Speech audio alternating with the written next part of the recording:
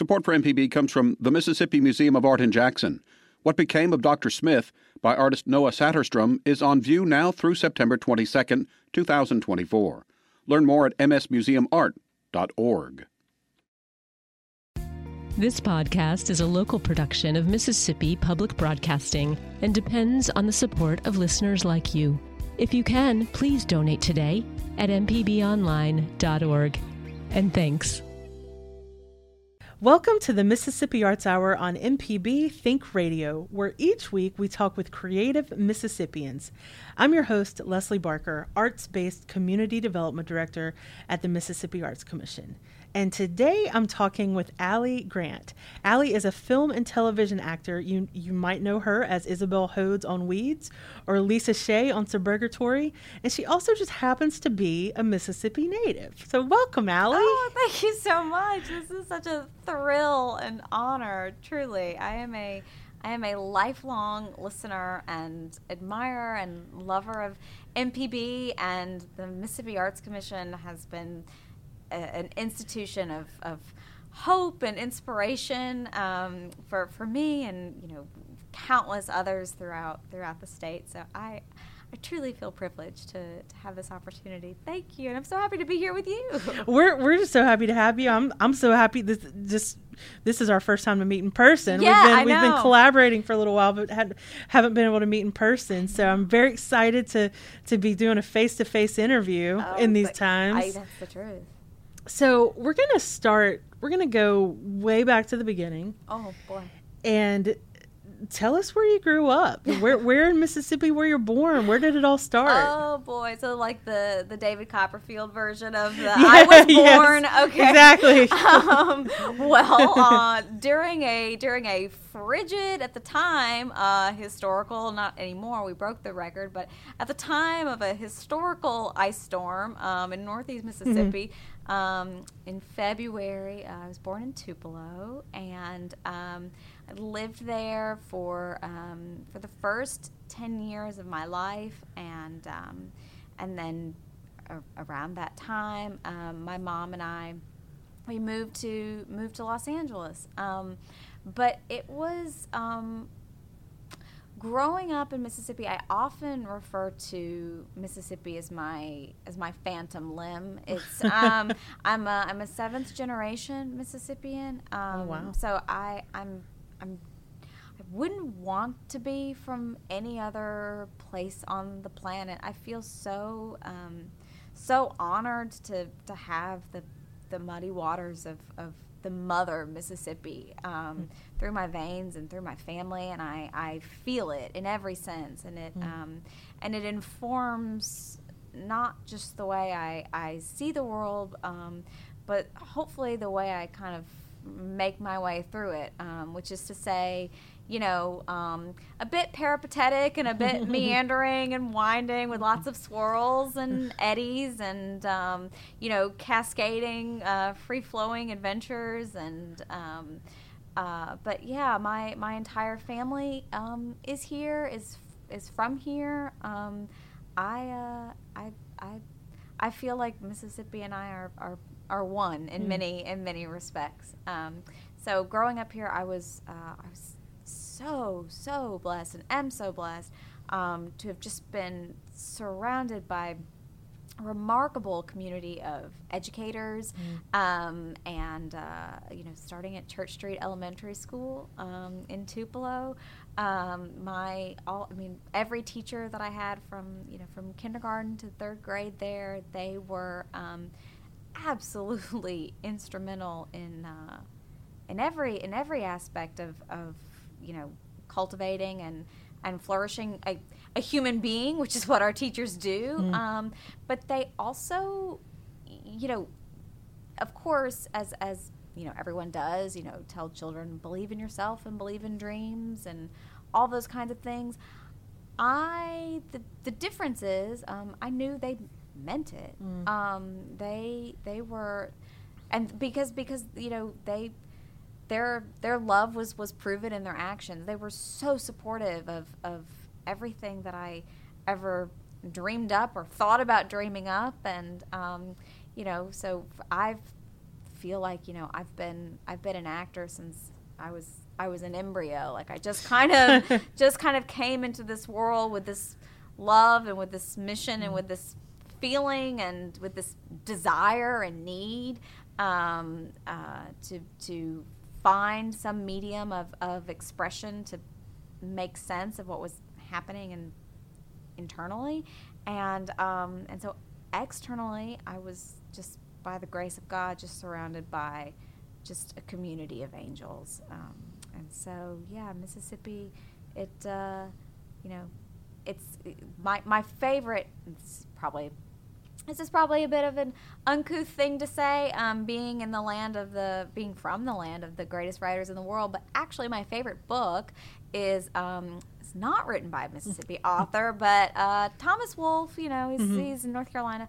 But the book You Can't Go Home Again. And I think about that often, and especially when it comes to Mississippi, and now being back home after you know, with the pandemic. And it is true, you can't go home again, because home is a place that you could never leave. And so my heart's always here. So you started here Yeah. in Tupelo, and now you're back. You came back during the pandemic. I did. And you left pretty young. I So did. What led to that? What led you out of Mississippi initially? I've just always had a, like, both a yearning and a churning, like in my gut, like in my being, to find some means to tell stories, share stories, listen to stories. And I think Mississippi, you know, it's just the perfect, you know, breeding ground for listening to stories. And the only way for me to make sense of it was to share it with others. But, you know, that's the thing about our state that always just moves me, is that you know, we're always the last ones to recognize, you know, the greatness that surrounds us, you know, environmentally, artistically, you know, what have you. And so I just felt this great calling and desire and need to go, you know, out into the world, if you will, and tell stories and tell people about you know, a life that I've, you know, that we all experience, and in many ways kind of take for granted, because we have a very special culture here. I took a lot of begging and pleading and bargaining with my mother, but my mom knew, and you know, my mom is having her as my mother is the greatest honor and blessing of my life. Not only is she the best mother and my best friend, separate and apart from both of those things, she's also the best person that I know. And so even though I was, you know, 2 and 3 and 4 and 5 and 6 and 7 years old, and you know, all throughout my life, you know, and I would, you know, speak to her about my dreams, and of course she knew it too. I was not shy about it. She was never minimizing, and she was never belittling, and she believed in these dreams as a purpose. And so she said, well, we'll do it. We can at least try, Allie. And so Mom and I, we loaded up, and we drove to Los Angeles, and we were very fortunate. We had made some contacts along the way, like in Nashville and in Dallas, with you know local agents there who said, if you go, these are some folks you might want to reach out to. And so we did, and they met with us, and yeah, we signed a 6 months lease for an apartment in North Hollywood. And it was 400 square feet with 1 sink. Oh, wow. Yeah, 6 months, and slept on an air mattress with a hole in it. And my mom said, Allie, we can leave anytime. I don't really know if I can do this. I don't know why you want to do this. I said, just please, let's please stay. And we lived there for 12 years. So you're about 10 years old, is that right? I was 10, yeah. You're 10 years old. You and your mom load up. You move to LA. Yeah. And you just like dive into auditioning? I mean, yeah, pretty much. I know that sounds like, again, so insane, but maybe it was. Yeah, pretty much. You know, like I said, we had kind of, formed a coalition, if you will, of just people like throughout, being in workshops and anything and everything that, I could be involved in with the performing arts, it's statewide and all, nationally, we did. And so through that, we had met, agents and managers who were gracious and kind enough to say, if you come, give us a call. And so we did. And then we signed with them, and then we started auditioning, and I was there for 2 weeks that summer of 2004.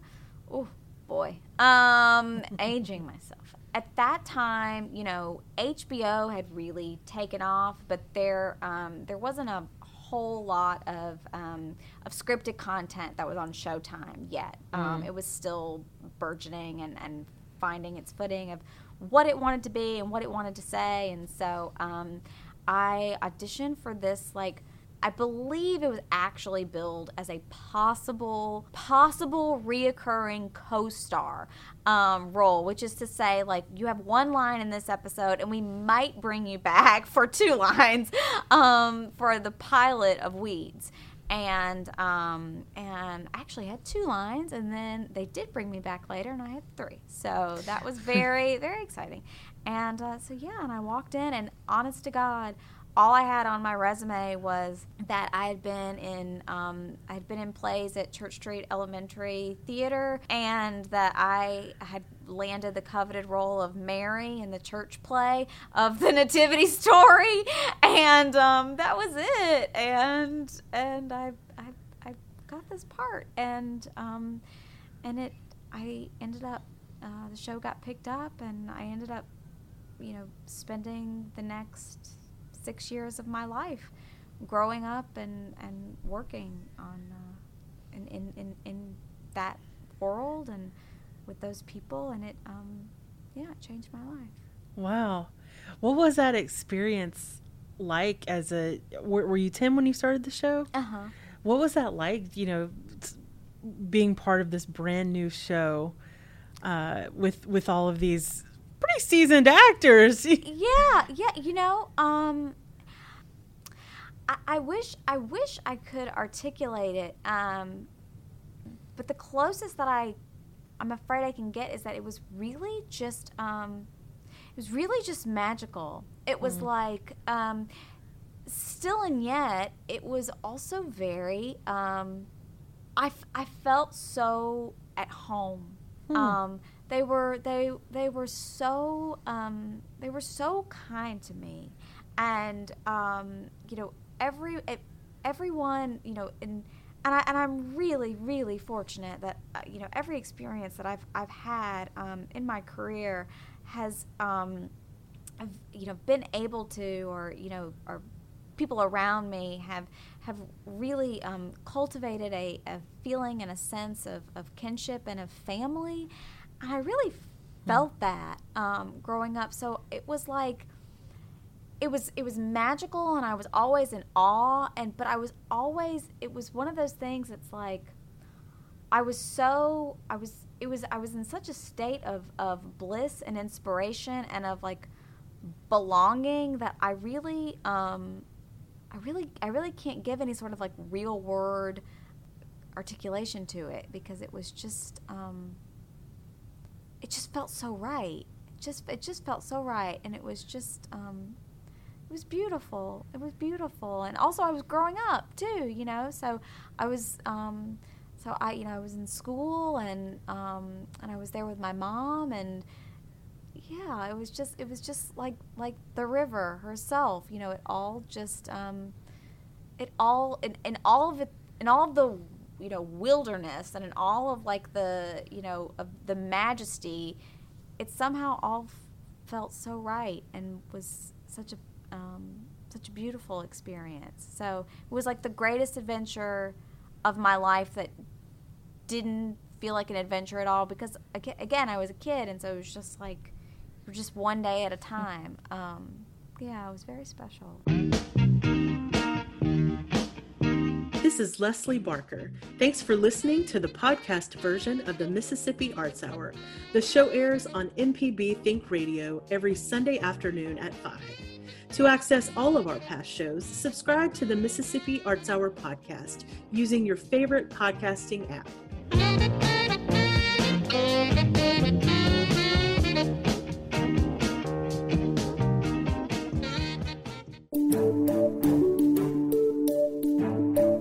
Hi, I'm Dr. Jimmy Stewart, Professor of Internal Medicine and Pediatrics at the University of Mississippi Medical Center. On the original Southern Remedy, we answer questions about all aspects of your health and share some of the latest medical information in the news. You can listen to the show on Wednesdays at 11 on MPB Think Radio, or you can subscribe to the podcast by searching for Southern Remedy on your preferred podcasting app. This is an MPB Think Radio podcast. You're listening to the Mississippi Arts Hour on MPB Think Radio. I'm Leslie Barker with the Mississippi Arts Commission, and today I'm talking with Allie Grant. Allie is a film and television actor and just all-around theater artist. So Allie, you were telling us about Weeds being your first. It was your first big show, right? My first job ever. Your first job ever. Yep. At 10 years old, and you did it for 6 years. Yeah. What did that lead to? What happened after that? Well, it really was, it really was the arrow that propelled me forward in so many ways. Not just, in terms of the work itself, but in the people that I met along the way. So those are all, relationships that I still very much hold dear and cherish, and I made some of my best friends in the world there, and a lot of actually a writer from Weeds. I talked to him this morning. We're just and it's funny, he's a bit older than I am, not by much, and Weeds was his first job. So that's the other thing, too, that I think made it particularly kind of surreal, is that, like I said at the time, the network was wanting to find, they had found their voice, but they were really looking to harness it and to make it just as clear cut as possible. And so everyone was new. It was really just like this, sort of the wild, wild west in the best way.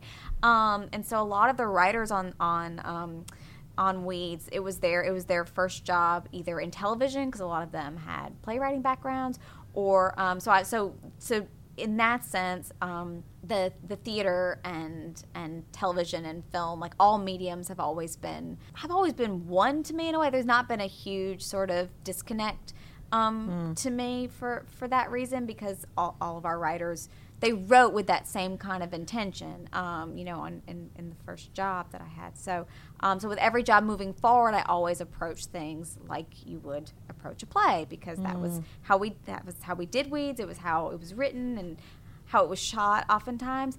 And rehearsals were very key to us. So it was very much that same kind of, ecosystem of development and creativity. And so a lot of those writers, it was their first job too, working in television and film. So I often say, we all grew up together, even though we were all at different stages in our life.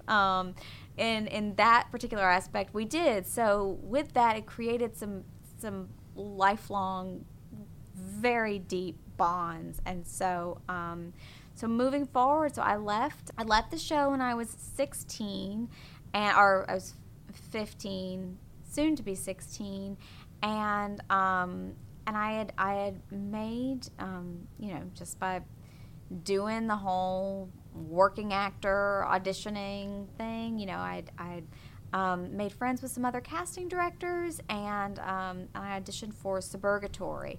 Actually, at that time, one of the writers of Weeds had left, and he was working on a network show too, and he was saying, you really should think about network television. And I was like, well, I'll think about anything if someone offered it to me, but you have to audition, and it's not for the faint at heart. That's for sure. Network television? What's that? Yeah. Is it very different? It is. Oh, it's very different. Very, very different. Yeah, and literally in every respect. Really? Oh yeah. In terms of the dialogue itself, the approach to dialogue, the revision process, shooting schedules. It's so very different. Like in ABC versus like a Showtime type. Yes, yeah, it was very different. And so, so anyway, he said, you might want to think about that. And I thought, well, my God, yeah, and I'd love to win the lottery, and I'd love to, look like Jennifer Lopez and a lot of other things if given the opportunity. But then the opportunity came, and like I said, you go through these rounds of just arduous, they call it testing for a reason, because it tests your faith in humanity and everything else. Wow. When you're auditioning for a network show. Well, it's the same now, essentially, for, I don't know, you can't even call it cable anymore. That doesn't exist. We all have our streaming services. We all have our streaming services, yeah. So before, it was like, it was cable and network. But now it's like, network and then everything else. So, right. But when you're auditioning, so it's essentially the same. The process of auditioning is pretty much the same now. But back in my day, they were very different. And so when I auditioned for Suburgatory, it was like I said, it was a series, like truly like a month long of testing, where you go in and you read, and you read for this board, and then this panel, and then these people, and then that people, and all of this sort of thing. So by the time you get the job, it's like you're so exhausted, you don't even have any energy to be excited. But believe me, we were very excited. I'll never, ever, ever forget getting that call, because it was just a difficult time in my in my life generally, and just trying to, just being just being 16 years old, and just being a creative person, and always trying to, you and I have talked about this, just always trying to feel what you feel and be okay with what you feel, and it's hard. And so when Suburgatory came along and I actually got it, and I actually felt like I did something right, and whatever that means, it was just the most like humbling and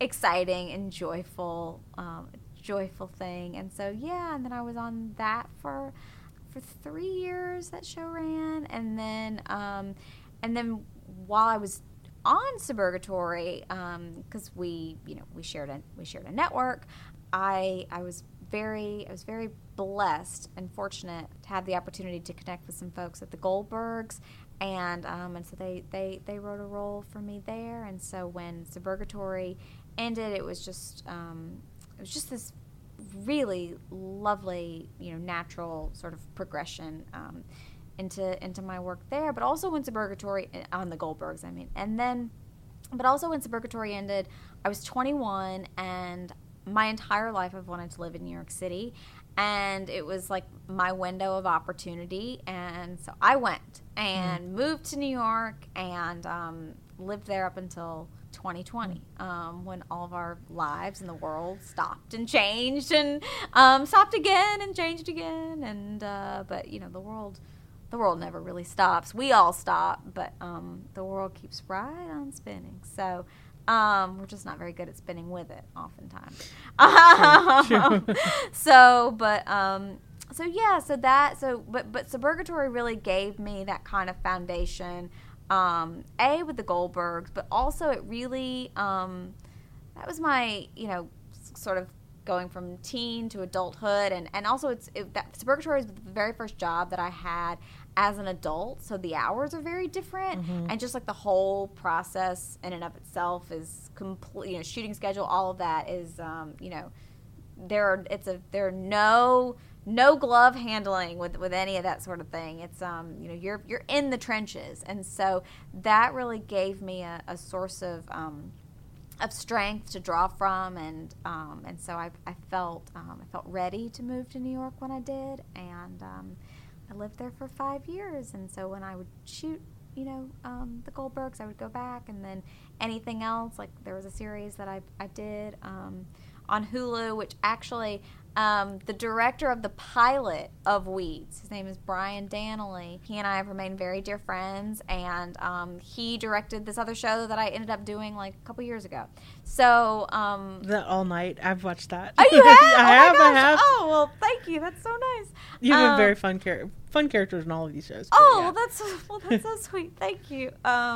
So he and I have worked together many times since Weeds. And so all of which is to say, when I needed to go to LA to work, I did. But I lived in New York, and that was really, really important for me to have my Joan Didion, transition of the West Coast to the East Coast, and then I'll go back to the West Coast. I'll go back to California this summer and hopefully start working on some things again. I hope and pray we're getting in a better spot with COVID. So if all goes well, and as I say, if God willing and COVID doesn't rise and the sky doesn't fall, hopefully I'll be back in LA this summer and fall working.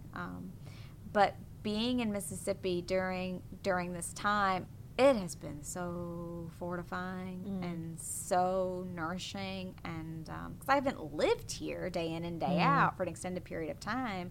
I haven't gotten mail here since I was 10 years old, I guess is the best way to put it.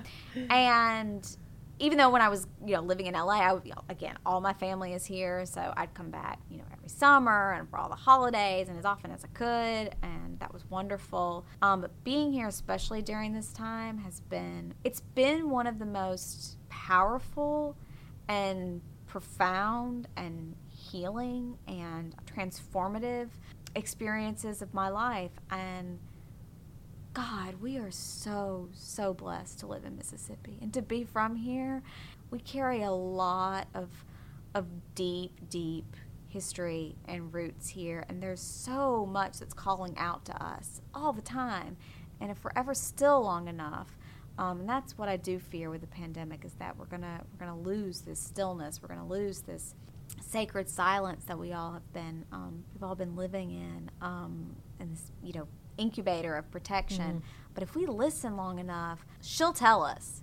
Mississippi will tell us where to go and what to do and what needs to be told. And there's a lot here, and I think she's due for a renaissance too. I feel a big artistic resurgence happening here. It's thrilling, like in my bones, in my gut. I feel something brewing and something beautiful happening here during this time, because we all came home. It really was like a giant homecoming. The people that stayed, we all dug deeper, and then the people that left, we came back, and I think good things are on the horizon for Mississippi artists, and therefore the country and the world. So yeah. Do you think that Mississippi's going to be home base for a while? Like I was saying earlier, my favorite book being Can't Go Home Again, because home is a place you never leave. What this pandemic has given me is, with so much loss and so much grief, and I do use both of those words in like the purest and truest sense, because this has been a devastating time for so many, and I've certainly felt that too. But the greatest gift of all that it's given me is, for the first time in my life, I have a home here. My mother got married in the pandemic. She got married to my Papa Jerry, and we all have our little oasis together, and I know that I could leave today and not come back for 10 years, which of course would never happen, but I know that I could, and I would still have a home here, not a place that relies on any sort of conditions or isn't transitory, that I don't have to keep my suitcase packed up in or anything like that, or a place that doesn't feel safe or where I don't feel welcome or anything like that. I have a place to call home now, and for that I will be forever grateful to COVID. So yeah, I finally have roots. We're happy to have you here, well, for thank sure. Thank you. And come and go. We all need to travel. And I'll go. Absolutely. I'll go to LA and I'll go to New York when work calls. but we all need a home too. So, like I said, go to LA for, a year, 2 years, 10 years, whatever. Go anywhere, but just knowing that you can always come back. This is Leslie Barker. Thanks for listening to the podcast version of the Mississippi Arts Hour. The show airs on MPB Think Radio every Sunday afternoon at 5. To access all of our past shows, subscribe to the Mississippi Arts Hour podcast using your favorite podcasting app.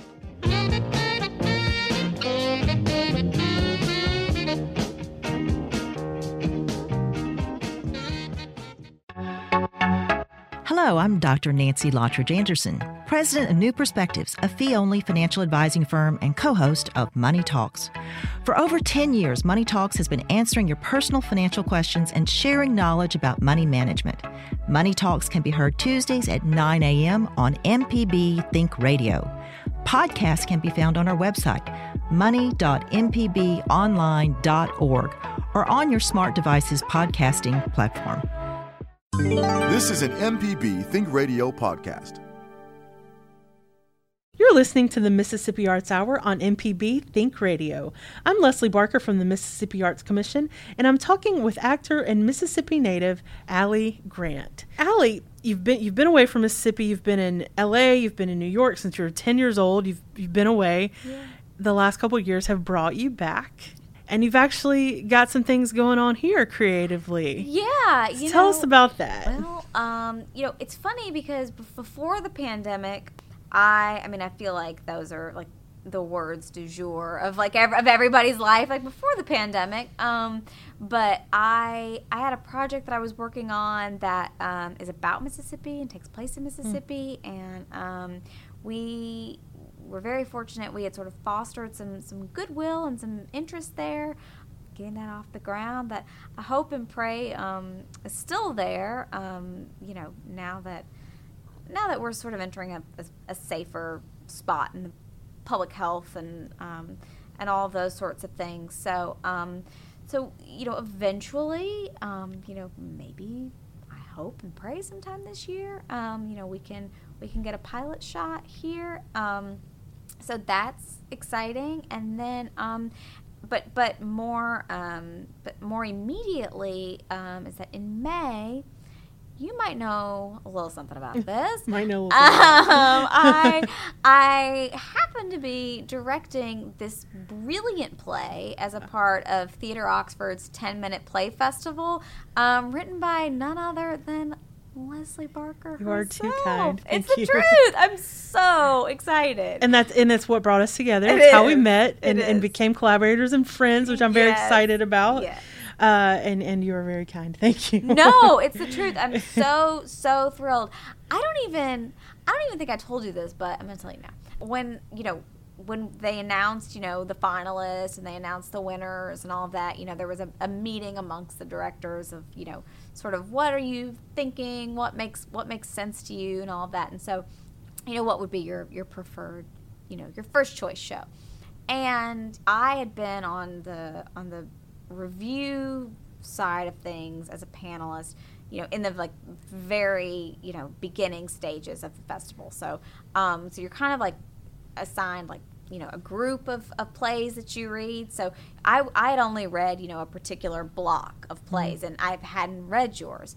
So like I said, I just read a particular block and, thought this works and this doesn't, and, so on and so forth. By the way, so many talented writers in this state. It's just unbelievable. So for people who aren't familiar with what we're talking about, it's a 10-minute playwriting competition hosted by Theatre Oxford. And it's one of the oldest in the country. Really? Yeah. I didn't even know that, and I entered it as we see. Yeah. Yeah, it is. One of the oldest playwriting competitions in the country. 10 minutes. 10 minutes. Like 10 short minutes. playwritings. Gotcha. Yeah.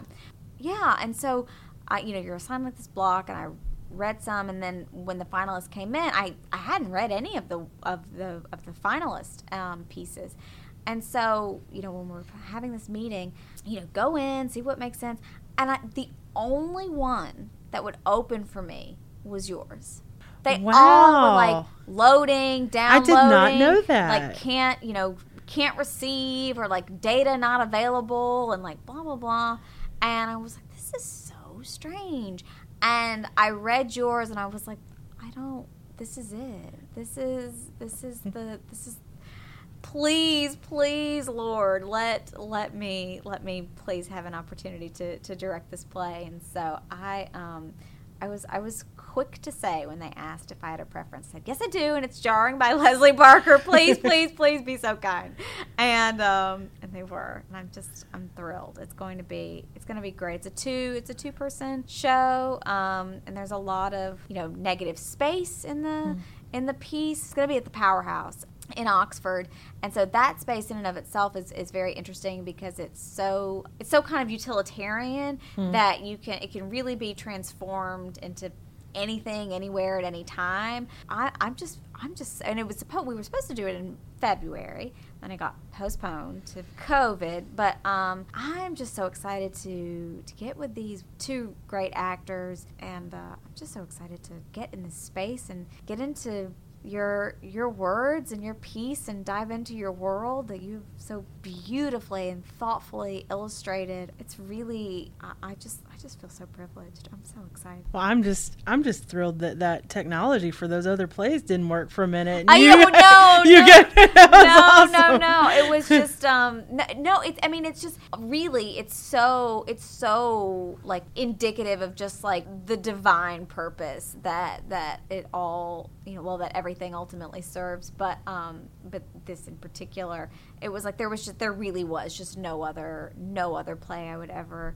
It's just a dream come true. Really, truly, it's just I can't imagine a better piece or a better collaborator. I'm thrilled that it worked out this way, and that it brought us to meet each other. And I'm interested to hear your perspective of taking off your actor hat and putting on your director hat, and the differences for that for you. Oh, well, I love directing. As an actor, it's like you're so invested in your story and in the other actor's story. You're really just invested in the person to person, transmission of energy.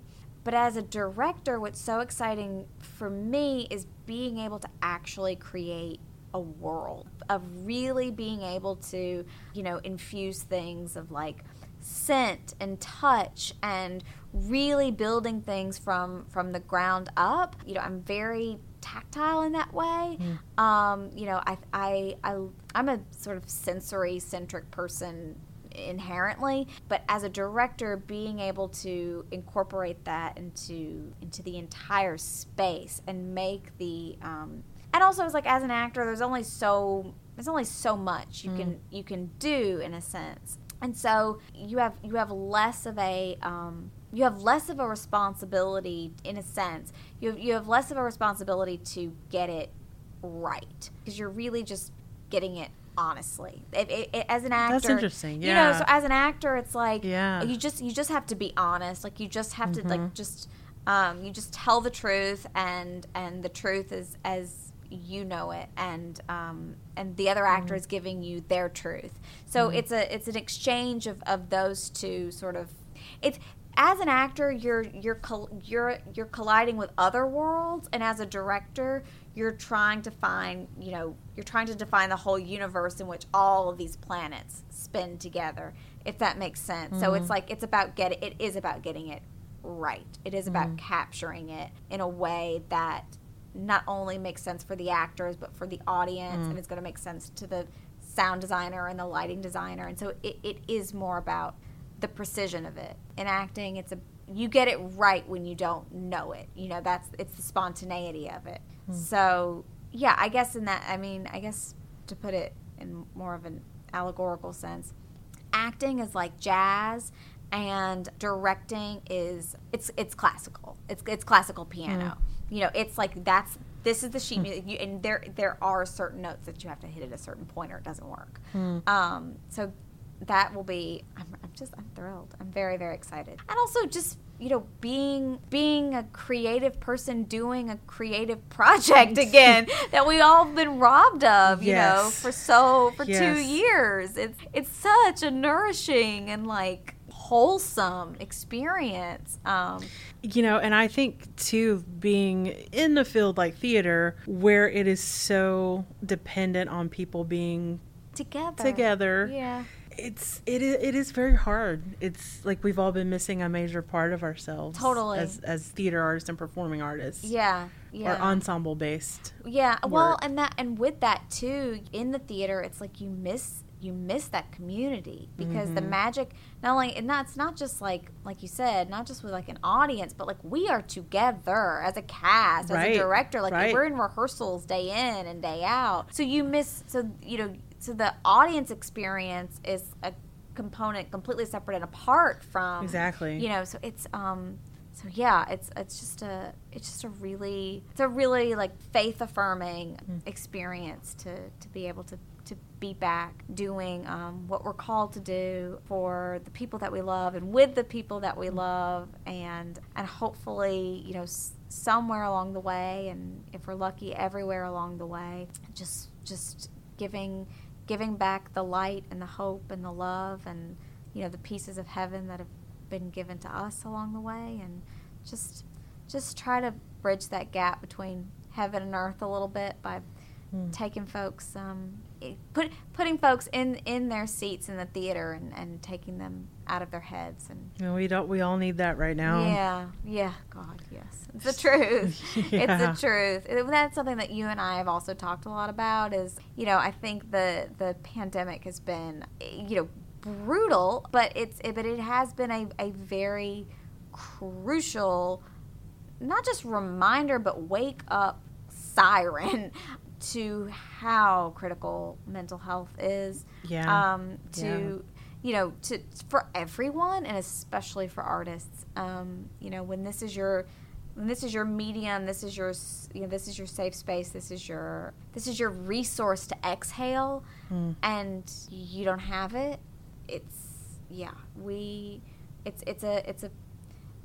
The mental health crisis in our country and in our state and just within our own community, it's a pandemic in and of itself. And so my hope and my prayer, my grandfather, who I'm named after, his name is Alan Eugene. He had a plaque that he painted and that he wrote on himself after he had gone through an extended period of difficulties in his life. And he wrote, "God, thank you for letting me live and laugh again. But, oh, Lord, don't let me forget that I cried."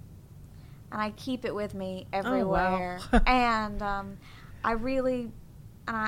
if my greatest hope and prayer in all of this, throughout the pandemic and for the rest of my life, as long as I'm living and breathing, is just thank you, Lord, for letting me put my feet on the ground this morning and waking up and to be able to live and really live and to laugh. But don't ever let me forget that I cried, that we all cried. And we'll probably cry again, but we know now, if we didn't know it before, we know now, and it's particularly important with us doing this interview during the Lenten season. It's okay to grieve, and it's okay to mourn, and it's okay to feel all that you feel, because Sunday's coming, and we always have that light to look forward to. So that's I think, like I said, I think we got some good stuff coming to our state and to our artistic community, and I'm just so blessed and grateful to be part of it. Thanks for listening to this MPB Think Radio podcast. MPB depends on support from listeners, so if you can, please contribute today at mpbonline.org.